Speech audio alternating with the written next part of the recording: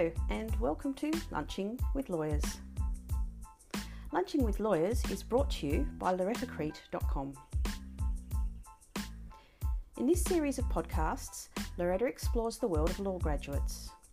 She talks to lawyers, recent law graduates and budding lawyers seeking alternatives or exploring how to get the jobs that they want. This podcast series is also for those thinking about pivoting or just wanting to do something different. So join Loretta for discussions with lawyers and law graduates about their careers and the paths they took to get to where they are. Let's explore what success in their profession looks like to them.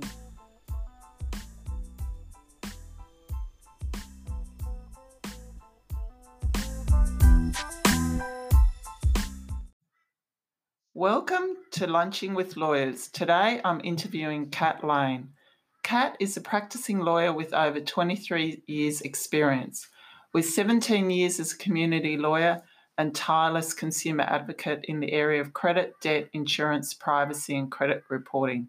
She was for many years the principal lawyer at Financial Rights Legal Centre, a strident advocate for the consumers she represented, willing to call out anyone who she thought was trying to rip off the vulnerable in the community. Beside her role as a fearless advocate, she has authored numerous policy submissions to government, appeared before Senate inquiries and royal commissions, delivered hundreds of community legal education sessions, and of course spoken to many journalists about what industry and government need to do to improve the outcomes for consumers in the financial services area. Hi, Kat. Hey, Loretta. So in 2000, before we start, when I was doing some research about you, there wasn't much online, and we might go into that a bit further on, but there was an article in 2011, there was an article written by Conrad Walters on ID protection. And he starts the article by writing, "With her long chestnut hair, lawyer Catherine Lane mightn't look much like a Luke Skywalker, but that's the name she gives to nosy retailers who needlessly demand personal details.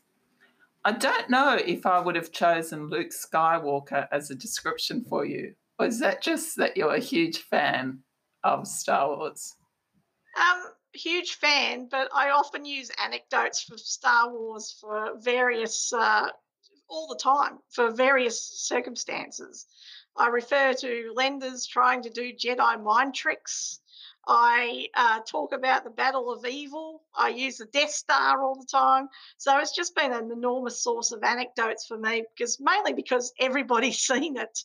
I quite like the first film many years ago when I was 8. Yeah. But since then, it's gone into a hole, as some of your many listeners who have watched many of the Star Wars movies have realised that it's now not very good. Except I've never would have picked you for Luke Skywalker. Well, I'm a woman for a start. Obviously, I'd like to be Princess Leia. She's the first role model I saw on screen who was just like a completely action hero. So, and woman, and like a princess, and willing to go out and fight and lead. So, yeah, I would go for Leia, not Luke. Well, I've known you for many years now, and besides being incredibly passionate about work, you are also very entertaining, as I can already see, which may have been a trial for your parents growing up. So how was it growing up in I was going to say Lane household, but I suspect that might be your married name. I've never been married. I've always kept my name. My children have my name. I have no intention of ever getting married. I often say to people I can't mate in captivity and all those things, but like I don't see it as something I will ever do, because it's not something. I'm a pretty.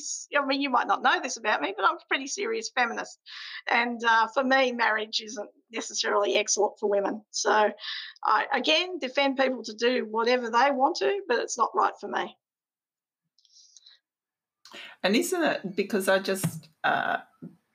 because even though I was married at one stage, I always kept my married name, but my children have their father's last name. And I think that was even if you were going to go outside the norm, you might keep your own name, but often your children ended up with your partner's name. But that wasn't the case in the Catherine Lane household.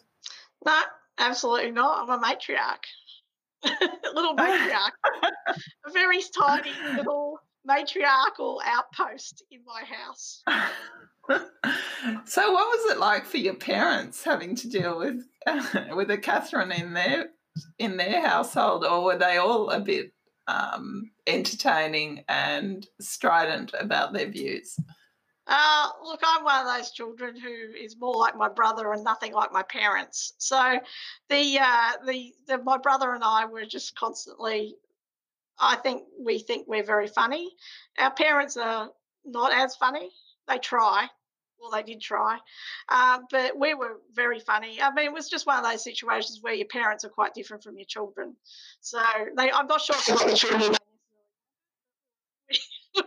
I didn't get like them. They got completely different children who were, fairly talk back and generally difficult and opinionated. And, of course, comedians. Is that why you decided? Oh, okay. And is that why you decided to be a lawyer, because you could argue and were a comedian? No. The reason I didn't ever really want to be a lawyer. I wanted to be a philosopher. So I wanted to sit around uni and sit under the tree and consider whether we all exist or not. I wrote my final paper in philosophy on solipsism, where I decided that you couldn't prove anyone else exists. In fact, you could only prove my mind exists. So I love philosophy. I only became a lawyer because I had to get a job because I was just broke at uni, and I got a job as a paralegal, and as a consequence, I got stuck in legal work as a job. But it wasn't my hopes and dreams. But I suspect I knew I was going to be always okay at it because I was always outraged about social justice issues. So obviously that moves into being a lawyer. And of course, also I love administration. I like moving paper around or files around and whatnot. So and writing letters. So actually, I think I'm possibly shouldn't have been a lawyer at all, which is a little bit weird given people say, oh, I'm so passionate about it. But really, I'm a writer and a philosopher who just went off to try and earn some money because I had debts. So I thought you did. So did you do your major in philosophy? I thought it was in psychology. Double major. Back then you could. So psychology and philosophy. Of course, all the stuff I learned in psychology is now wrong. So that was a bit disappointing. So they had it all wrong. I mean, all that personality theory, social psych, psychoanalysis, Sigmund Freud, it's just, not evidence-based science. So that was sad. But of course, the beauty with philosophy is that, of course, that's just based on logic and reasoning, and it can't just all be wrong like you can with psychology. So you need to. Well, yeah.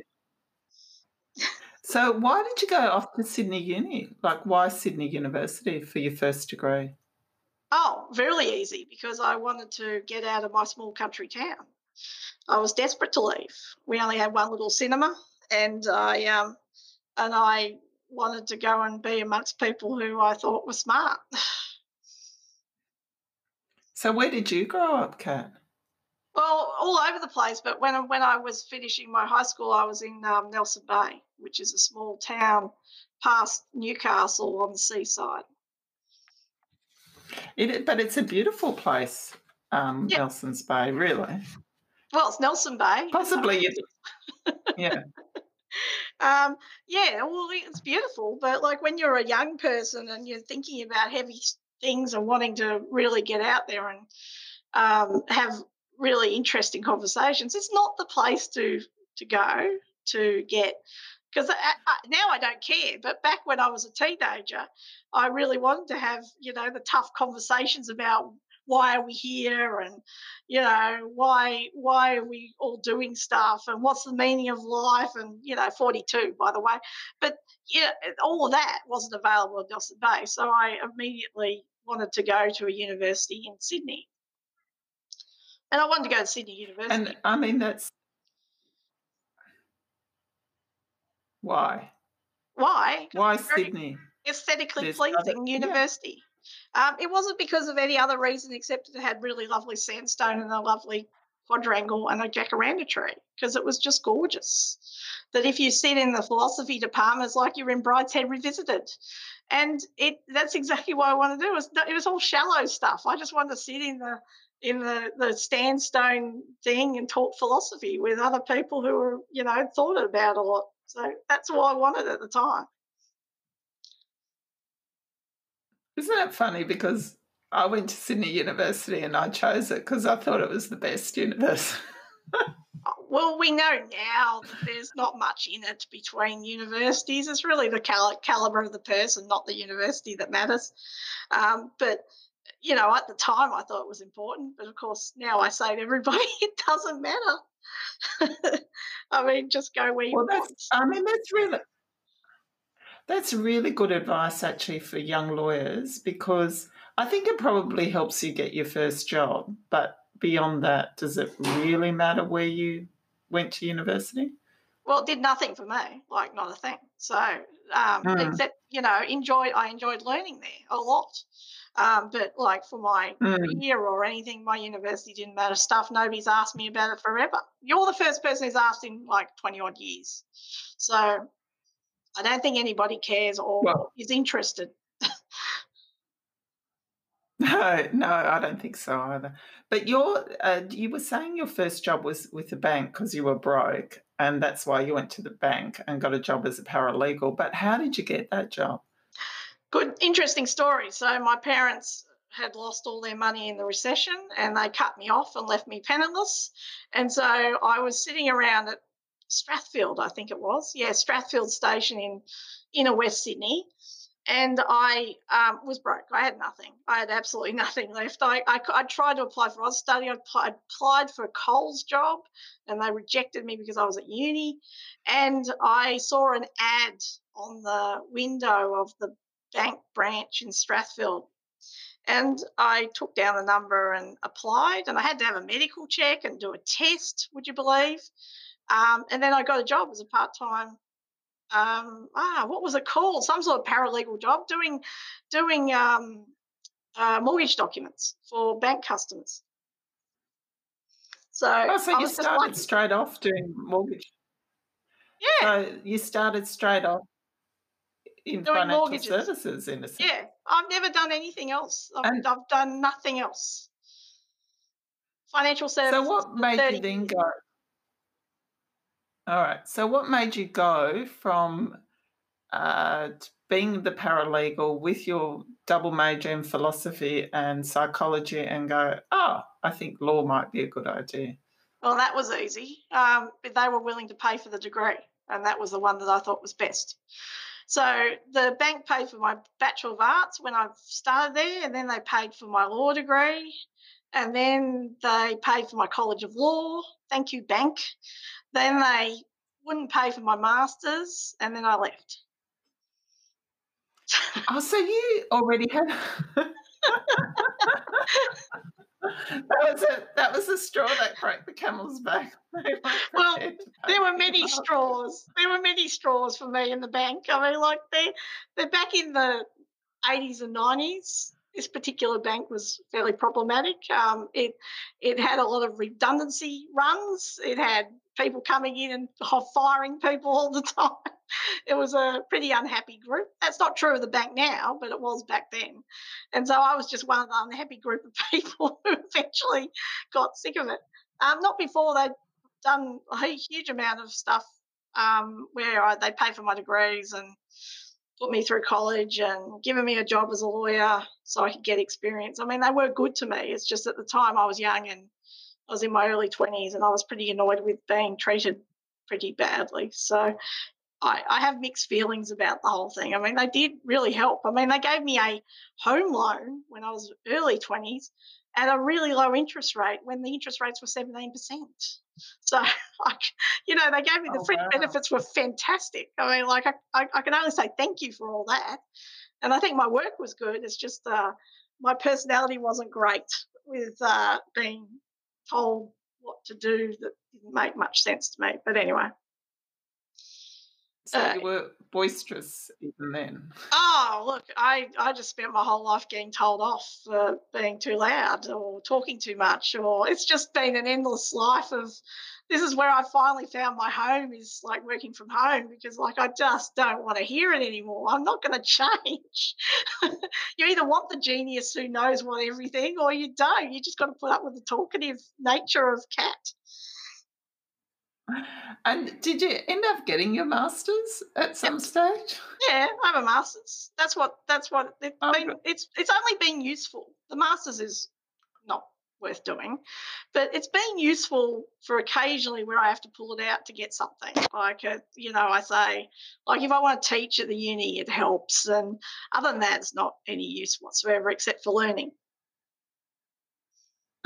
Which So I don't. obviously you have a passion. Loretta, don't do your masters. That's all I'm giving you. Don't do your masters. Okay. Thank Just you. don't bother. Just Well, you can move on.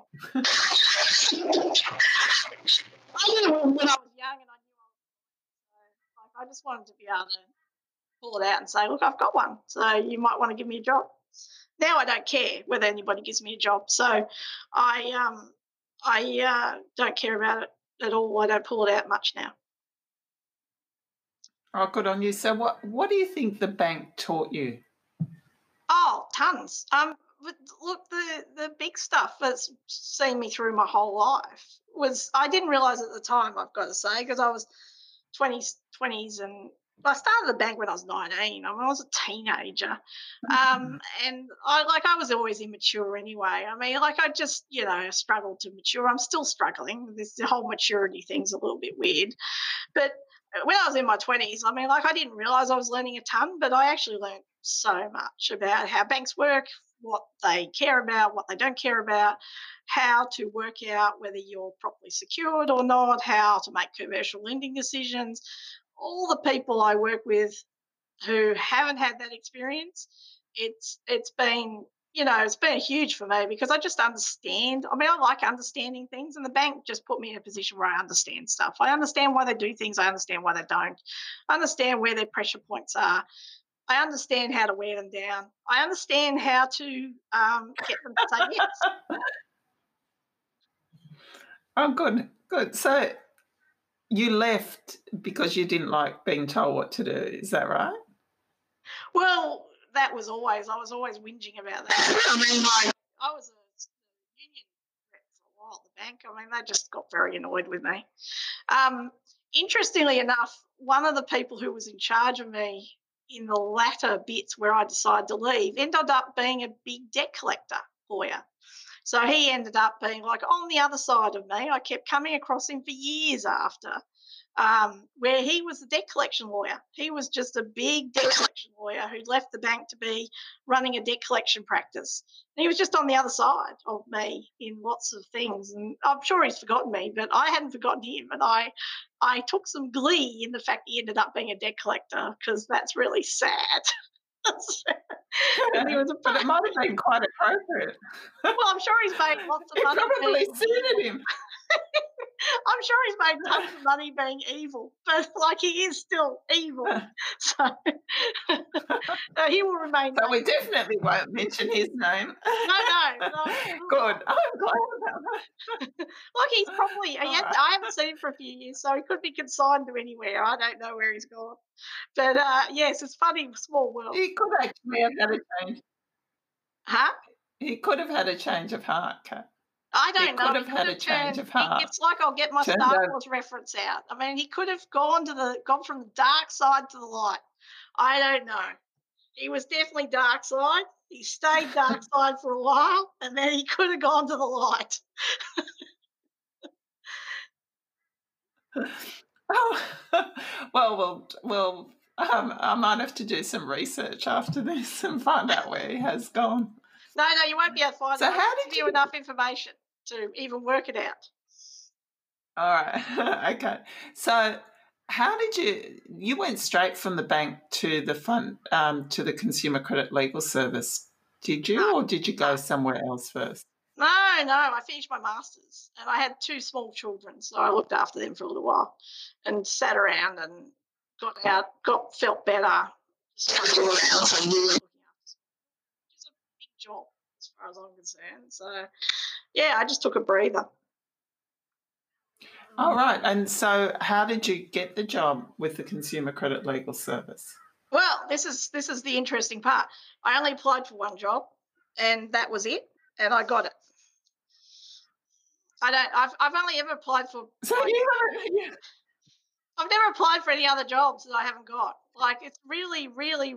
I'm struggling to think of where I didn't get a job. Like, I applied for the bank and I got that, and I applied for consumer credit. I don't apply for multiple jobs. I've only ever applied once, and I'm never going to again. It's finished for me. So so my application for job stuff is pretty close to 100% on no other job applications. so I don't know why that happens. okay. So why a community legal centre? Oh, because I was outraged about everything. Before I left the bank, I was already, because like I knew all this stuff from being a lawyer at the bank, so I knew I knew all about the credit code, and I already knew a ton about credit law and financial services and banking law, and I had a ton of knowledge. Even though I was even a junior lawyer, because I'd been going for so long, I had really specific knowledge in that area, and I took that knowledge and started complaining about people who didn't comply with the law while I was on leave. I managed to get one bank to pull all its ads because I complained that they'd failed to comply with the credit laws, and that was while I was on leave. It wasn't the bank I was working. That was while you were on maternity leave, or just No, I leave? wasn't on maternity leave. I just resigned, and I was sitting on leave, and I Yeah. got so annoyed by somebody not complying with the law, I made a complaint about them and got all their ads pulled. So until they complied, so I knew this was what I wanted to do. Like I knew that was like So my you thing.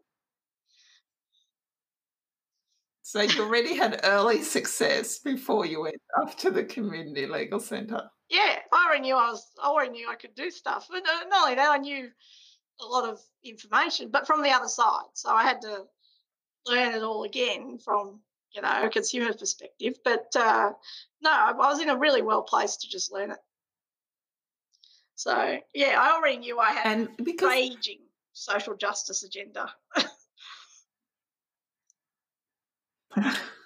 what was your social justice agenda before you went into, if you can remember that, before you went to the Consumer Credit Legal Service? Well, no. So there's two things here. So I've always been political and opinionated on a wide range of issues. So it's the financial services issue was just my technical trade where I got outraged about particular financial services things. But I always had this other interests in a whole heap of other things like, poor people, women, privacy. I mean, privacy is something I've been doing for a long time now. All that human rights stuff. I mean, basically, I want to be a human rights lawyer, and I have been a human rights lawyer. And couldn't get a job there. No, well, I never applied, so I don't know. But do you know what I mean? I did.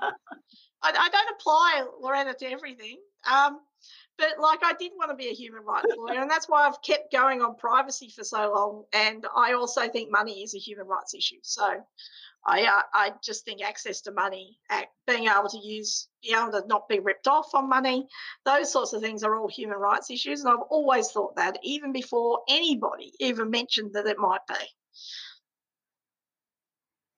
Mm. And so how did you build, you would have come in there as a relatively junior lawyer, having been on the other side, so to speak. So how did you build that coalition of consumer voices to take your, agenda further? Or was there someone that really helped? No one helped. I wish that was true. no one else. No, I used to joke we were on the D team to start. Like, you couldn't try to work up from the D to C team to B team. Like, can we get on the field? Like, there's all these people drifting around in Victoria. There was almost no communication when we started, and one of my people there refused to do debt at the time. They only wanted to do banking, and I couldn't work out how that could work. And so there was crazy stuff to start with. I used to scratch my head for the first few years. So that's because there was a community. There was a credit legal service in Victoria at the time, and one in Western Australia, but that was it. But yes. They weren't really talking to each other. No one was talking to each other. Well, we weren't from New South Wales talking to anybody particularly. We were talking to a few people in New South Wales, like occasionally Redfern and a few other things, but there wasn't a well talked out group. And not only that, even it wasn't clear to me that we were in the group. We had to work up to it, so it took a long time. And there's still some community legal centres across Australia that's still trying to get from D team to C team to B teams. So it's not a simple situation. So how do you, it's a nice way to go from the D team to the A team, but how do you think you manage that? What do you think some of the strategies were? Yeah. You have to talk to people. I mean, like it's just like, like I started talking to you. So I started talking to you and Catherine and started talking and doing stuff together. And it was good. And the same with the Victorian folk, and then it keeps changing around. I mean, when I was started, it was like Chris Field, who's now the Ombudsman in WA. He was the Consumer Law Centre Victoria principal. And talking to him was a start. There was just lots of talking about how we do things, and that's all gone a lot further now, which is great. But yeah, I spent a lot of time talking to you guys as well. I was very conscious of my borders. So my borders was Victoria, so I had ACT. I spent a bit of time working on ACT, and I also did some work on Queensland. So my borders were really interesting. So I kept on top of my borders, which was that's where it started for me. Is really thinking about who's your closest neighbours, and talking to them. And do you think like that was what maintains your networks, that talking, or is it more than that? Oh, I think it's absolutely talking. You've got to reach out to them all the time on whatever you're doing policy-wise and say, what are you saying? Because otherwise you get this ridiculous situation where you're all saying something different, which is not the best situation. But it also means that you have to compromise sometimes. I mean, you sometimes get your neighbours don't agree with you, and you've got slight differences. And the better you get at it, the more you iron those out. In other words, somebody's better argument should prevail. But it doesn't always work that way. Yeah, I agree. And sometimes it's been really interesting because you'll have some new player come in and there's an agreed position, and then the new player goes, well, I don't know if I agree with this position, or says, well, I want to make up my own mind, which was once said to me. And I'm thinking to myself, well, you're just going to undermine this whole process. It's really important, I think, that when consumers speak, on the whole, they speak as one voice. Absolutely. But look, the thing is, and that's the hard bit, is to accept other people's well-reasoned positions. So the biggest problem you have is somebody says, oh, that doesn't sound right to me. Well, say what you've got to be able to say what your position is and why, with good reasons. Like, it's not not the vibe, I feel it in the force. It's got to be actually reasoned. So if you can put your reasons up, then good. And if you can't, then, well, you need to back off because, like, you haven't got reasons for your decision. So I think it's just like any good lawyer should always have good reasons behind why they're doing something. But when it comes to policy work for consumer advocacy, you need to have good reasons on why you're doing it. If you don't, you'll have a problem because you can't explain it, you can't sell it. I was going to just list a few of the campaigns that you've been involved in over the years. There were I was trying to go back through my memory bank and think about them all, but these were some of the ones that I came up with. There was the 48% interest cap campaign, responsible lending laws, the ban on unsolicited credit card offers and limit increases, the expansion of credit reporting in Australia, junk insurances, defining flood in insurance policies, and advocating for one complaint scheme in financial services. What is the one campaign that was the most fun? Look, they all ebbed and waned depending on the fun factor. I've got to say, there were bleak moments in all of them, and then there was good times from for payday lending. I mean, you're one of the people who's been with me basically since the beginning of that little campaign, and I remember at least at one stage in the early 2000s. You and me, this is just you and me, and possibly Catherine, we're the only people in Australia wanting a 48% per annum cap. Everybody set us adrift. We're alone. And I was sitting there going, I'd ring you up, I'm sure. I remember saying, look, Loretta, we're alone on the 48% per annum cap. How is that possible? And then they all came back, which was a good little thing. And then, of course, we haven't got there yet, so that's great. But we've got much further along. But I remember there were bleak years where we were alone. So you can be in a campaign where you just end up alone. Like you're alone in your campaign. You've got like one neighbour who's backing you and then the other neighbours have left you go.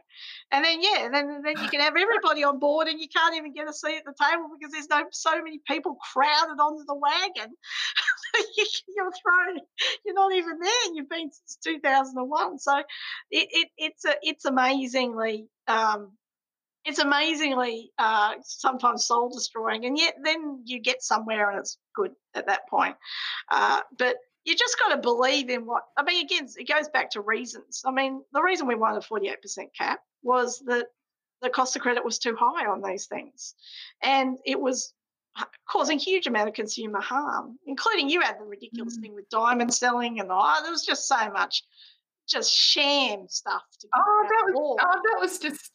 was a wonderful thing, the sale of diamonds to avoid the cap when we did get a cap. Well, no, my favourite isn't even the diamonds. I've forgotten about that. You've forgotten the diamonds. Yeah, we never saw the diamonds, did we? No, we never saw it. Did you ever see the diamond? No, I never saw the diamond. I wanted to see the diamond. I was going to frame it and put it in my office. But anyway, the thing is that you forgot my favourite. My favourite shenanigan was the one where they sell you financial literacy videos to get your payday loan. That was, to me, that made no sense. That was just like utterly like wickedly evil. I mean, like sending you financial literacy videos when if you were even remotely financially literate, you wouldn't go to these people. So like the irony was just too much for me some days. There's been so many funny things, hasn't there? Yeah, it's ridiculously. There's been like I wouldn't have got through being a lawyer without humour, because like there's just too many days where you're just sitting there going, "You're kidding. You are absolutely kidding me." Particularly with payday lenders. I mean, like it's like just endless shuffling around the law that was just can only be described as just really disreputable, not fit to be anything behaviour. And they'd sit there and say to you, look, no, how dare you criticise us? We're good blokes. And they're always blokes for some reason. I don't know why it is. And but they're not good blokes. They weren't, as a general proposition, they were absolutely seriously awful. So, and still are. But they really did think that they were doing a good thing for the community. And it was really hard. Yeah. My favourite one was that they'd always go and say, look, a client came in, he got a payday loan to buy an engagement ring for his fiancée, and I'm just sitting there going, really? How often does that happen? Really? Come on. I mean, Would you really want to marry him? You're sitting there going, this financially inept guy is going to condemn me to a life of payday loans. I think I will leave him and just not go ahead. So I think that's it's completely worrying what they think is going on. Of course, most of my clients with payday loans got loans for living expenses and debts and things like that, which is a really poor way to spend your money. It is, one of the things is that you can either cry because it's just so upsetting, or you do have to have a sense of humour about it, because you can't do it otherwise. I think you can't do this job because there's always so much sadness and in the stories that you hear on a daily basis. Yeah. Oh, look, I guess I'm as prepared for a pandemic as I can be, because I've had clients where everything's gone wrong. I'm literally sitting there going, that is crazy. And it changes your worldview. In other words, you never think, after you've been a lawyer for a long time for people who are low income, disadvantaged, or whatever it is, you can never think that that one bad thing happens and another bad thing can't happen. Like, people have a string of horrific things happen to them, and you're sitting there going, well, I can never think that again. I can't ever believe that there's some, lucky thing that means that something bad can't happen to you. This is the thing, is that you get into this when you deal with people who are struggling all the time. You just got to give away this idea that people, you can't end up there. That's the thing. And this business where everybody thinks I'm a have, therefore I can never be a have not. It doesn't take much to go wrong, and then suddenly it can all go wrong in a row. And you can just make a series of shocking decisions, and you can lose your income, you lose your house and everything. And you're just really aware from being a lawyer that there's people out there who really struggle. And, this epidemic or pandemic at the moment just shows how close people are away from, really suffering severe financial hardship without any fault of their own, really. Yeah, exactly. And not only that, this whole thing has brought out the deserving poor and undeserving poor argument yet again, which is there's no such thing as undeserving poor. There's people who've lost their job. If it's due to a pandemic, or you just got downsized, or you lost it because of whatever, there is no real difference between those people. This business where that we're making out they're different is just not helpful, and really quite dangerous, because there just isn't any difference. No, I don't think so either. But anyway, let's get back to what we were talking about, because I wanted to find out, with your campaigns, you've talked about what you thought was the most fun, or that all of them were a bit of fun. But where do you think in those campaigns over the last 20 years or so you've had the most impact, or there's been the most impact? Well, there's two views on this, and this is a difficult one. So there's a view that I think can quite reasonably be run, and I'll give you an example in a minute. But I'll call it the Raiders of the Lost Ark view. I'll explain why in a minute. Which is that everything we did seemed like it was something at the time, but it probably wasn't, because the Royal Commission did a lot more. And so the reason I call it the Raiders of the Lost Ark point of view, which is that when Indiana Jones goes through all the Raiders of the Lost Ark, he actually doesn't make any impact on anything that happens in that movie. He's in it, but he doesn't change the outcome. So we're all in it. We're all Indiana Jones. But the big question is did we make a substantial impact in the policy space? Well, the answer is arguably yes, but also arguably no, which is a tough call when you're a person who works on these things. So if you'd asked me before the Royal Commission, I would say, oh, yeah, we did. Well, we got hardship into EDR. We worked on the payday lending stuff. The huge one was getting all the EDR schemes together. All of that is huge work. So yes, on that view, but no on the other view. Is we were all sitting there watching what was systemic, serious misconduct from the banks, and it didn't get sorted out to the Royal Commission. and neither ASNIC nor us as consumer advocates did a huge amount about it. So in that sense, we're ineffective. But I got to tell you what gives me the Raise the Lost Ark problem is a big problem. But what gives me solace is not the policy campaign stuff, because at the end of the day, being a lawyer, you don't have to be a lawyer to be a policy campaigner. Being a lawyer for me is about helping people. Like all those clients, thousands and thousands of clients I've helped and worked and ran their case or gave them advice or told them it was going to be okay because and why. But, all that is what sustains me now. I mean, policy all rolled on, and you always have a Raise the Lost Ark argument. But the issue is that, what really I did that was profound was helping all those people. So all the systemic stuff, yes, great, and it's good that's happened, but it's a good question, and it could be a long dinner party conversation if we're ever not socially distanced anymore, about what impact we actually had. But so there's a lot of losses in there, and there's some wins, and overall I think that it's positive. But there is a Raise the Lost Ark argument, which is interesting. But I'm very, very, very glad for me that I did all those thousands of hours on actual people to help them with their money problems. And I don't have any doubt with that group that I transformed their lives one at a time. So that for me gives me a huge amount of that. That's my. It's not the policy campaigns. That's my impact and yours is that it's helping people. And especially, Kat, I must say, it's actually the ones that don't say thank you because they're so vulnerable that sometimes they don't even know what you've achieved for them, and you've done it anyway.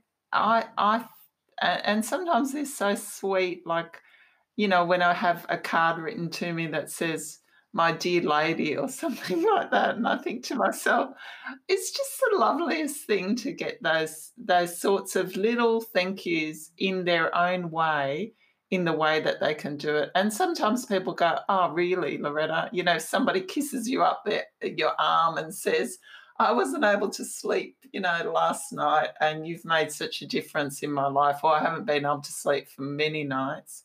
You cannot get that satisfaction out of a policy win.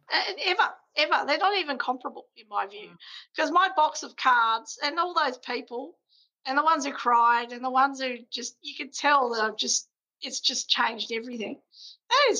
That's an amazing thing. And it never gets not amazing. It's amazing.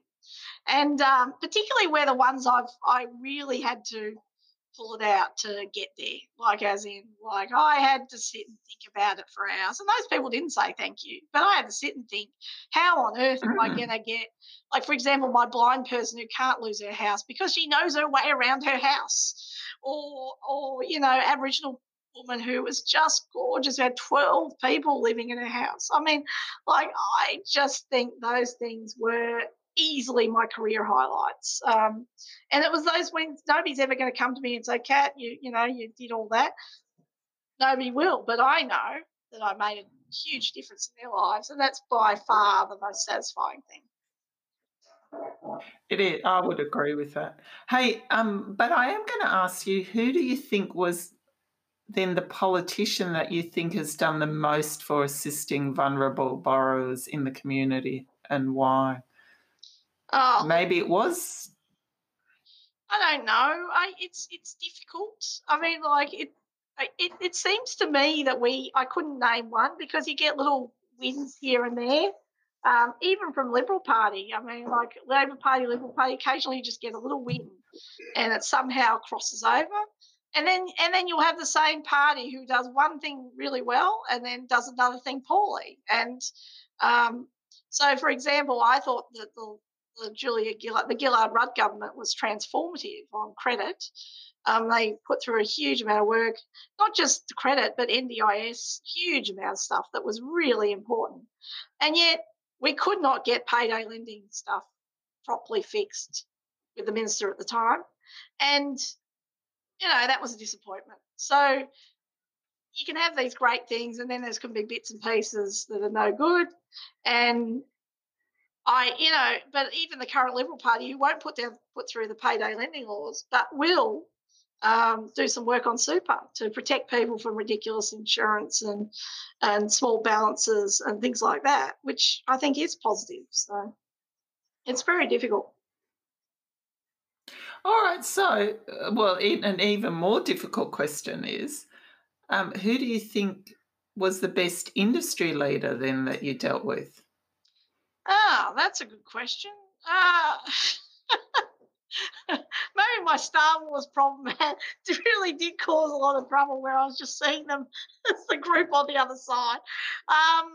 They were just a conglomerate on the other side, living on a planet somewhere who were just.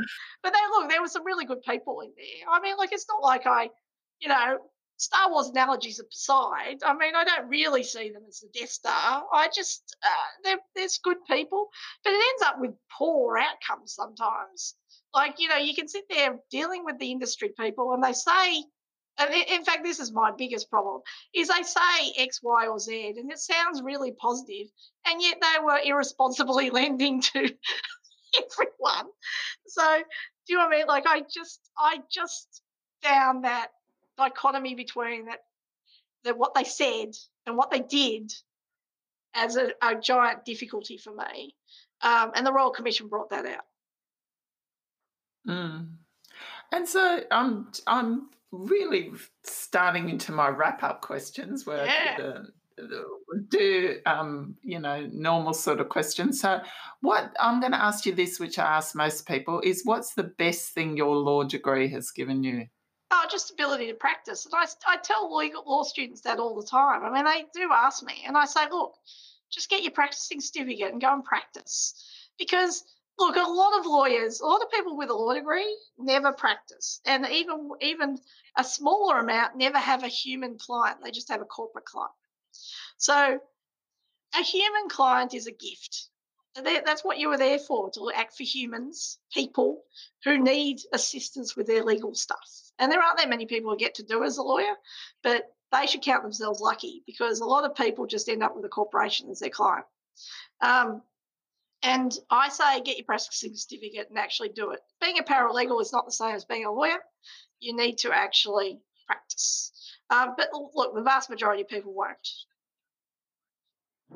Yes, I feel very privileged being able to do that too, like actually practicing as a lawyer and having clients, and being on the side of good. It's good. You're in the light. You're in the light against the dark. Come on. I'm in the light. I'm not on the dark side. You're not on the dark side. I woke up one morning and I'm on the light. So what are you doing now, Kat? And what's your plan for the future? Oh, well, the best thing about me is I'm a consultant. So I work from home and I do whatever I like. So it varies enormously. But I basically spend a lot of time sitting around doing bits and pieces of things, and it suits me enormously. I do a bit of teaching. I do a bit of this and that. And the one thing I didn't realise about consultants is you never know what they're doing, because it's sort of secret. They become like ASIO. So they have clients. They don't tell you about them. They're ASIO. And I've now turned into ASIO, where I am a consultant, and I'm having a very, very, very good time being one. It must be hard though to not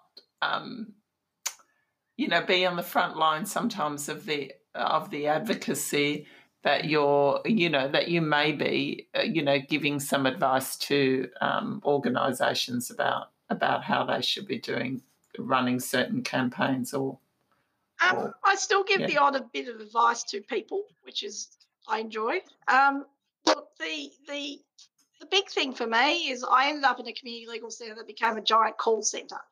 And if I was saying to somebody about what to do, I would say don't work in those call centre situations. Do work as a proper community legal centre lawyer with face-to-face clients. You just end up, a call centre It's like an X-Files episode. It just gets to be pretty awful eventually. Call centres have a bad reputation for a reason. And I look at, not to run down those people who do that job, but it's, you got to wake up one morning and say, oh, that's not for me. But like, I think the bit where you just have a face-to-face client and you act for them, fabulous. It always is going to be fabulous. So those community legal centre lawyers who get to do that, they're very lucky. Actually, Kat, I would agree with that. Having mainly practiced as someone who did not see clients face-to-face and having moved into having a face-to-face role, even though at the moment that's not the case. One, I think that telephone advice is a great avenue for a lot of people to access advice, but the most vulnerable in the community are still wanting and needing face-to-face services. There's no doubt about it.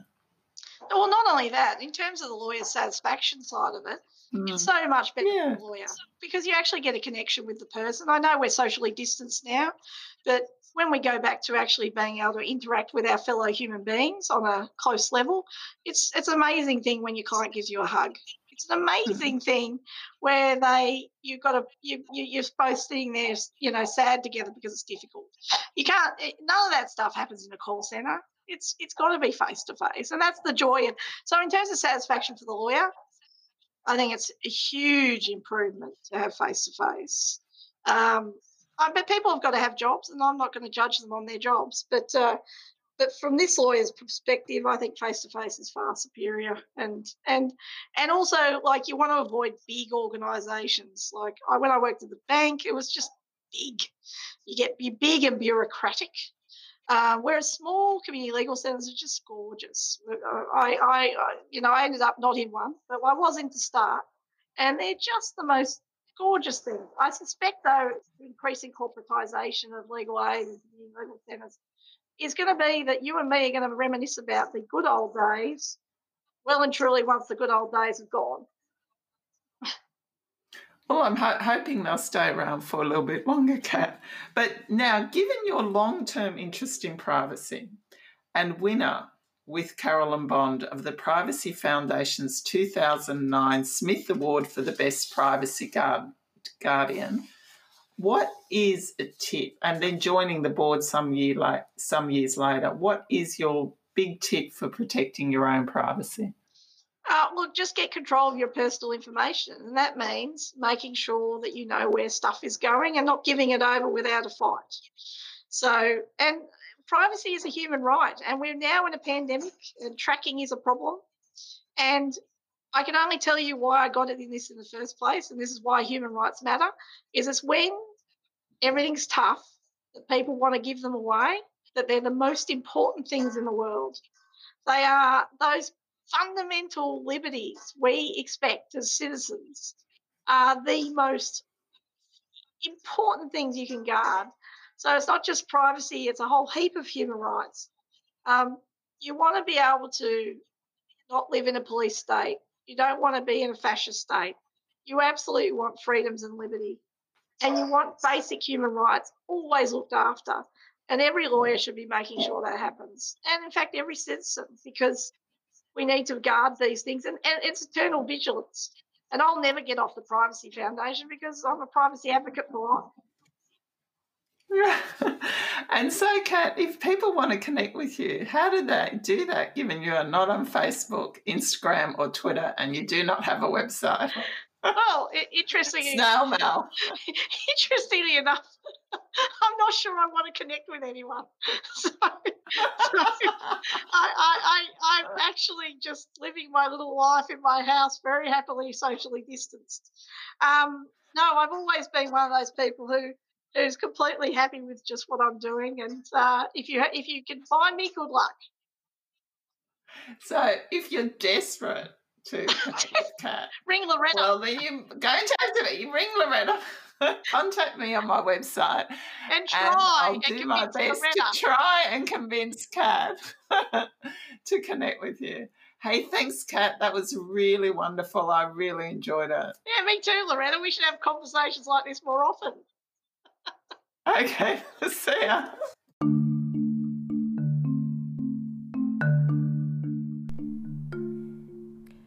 Thank you for joining us on Lunching with Lawyers. If you enjoyed this episode or have questions or comments for our guests, head to the show notes for this episode and click on the contact links below. If you have suggestions, ideas or questions, or would even like to be part of this series, head to the Contact Us page on our website, www.lorettacrete.com.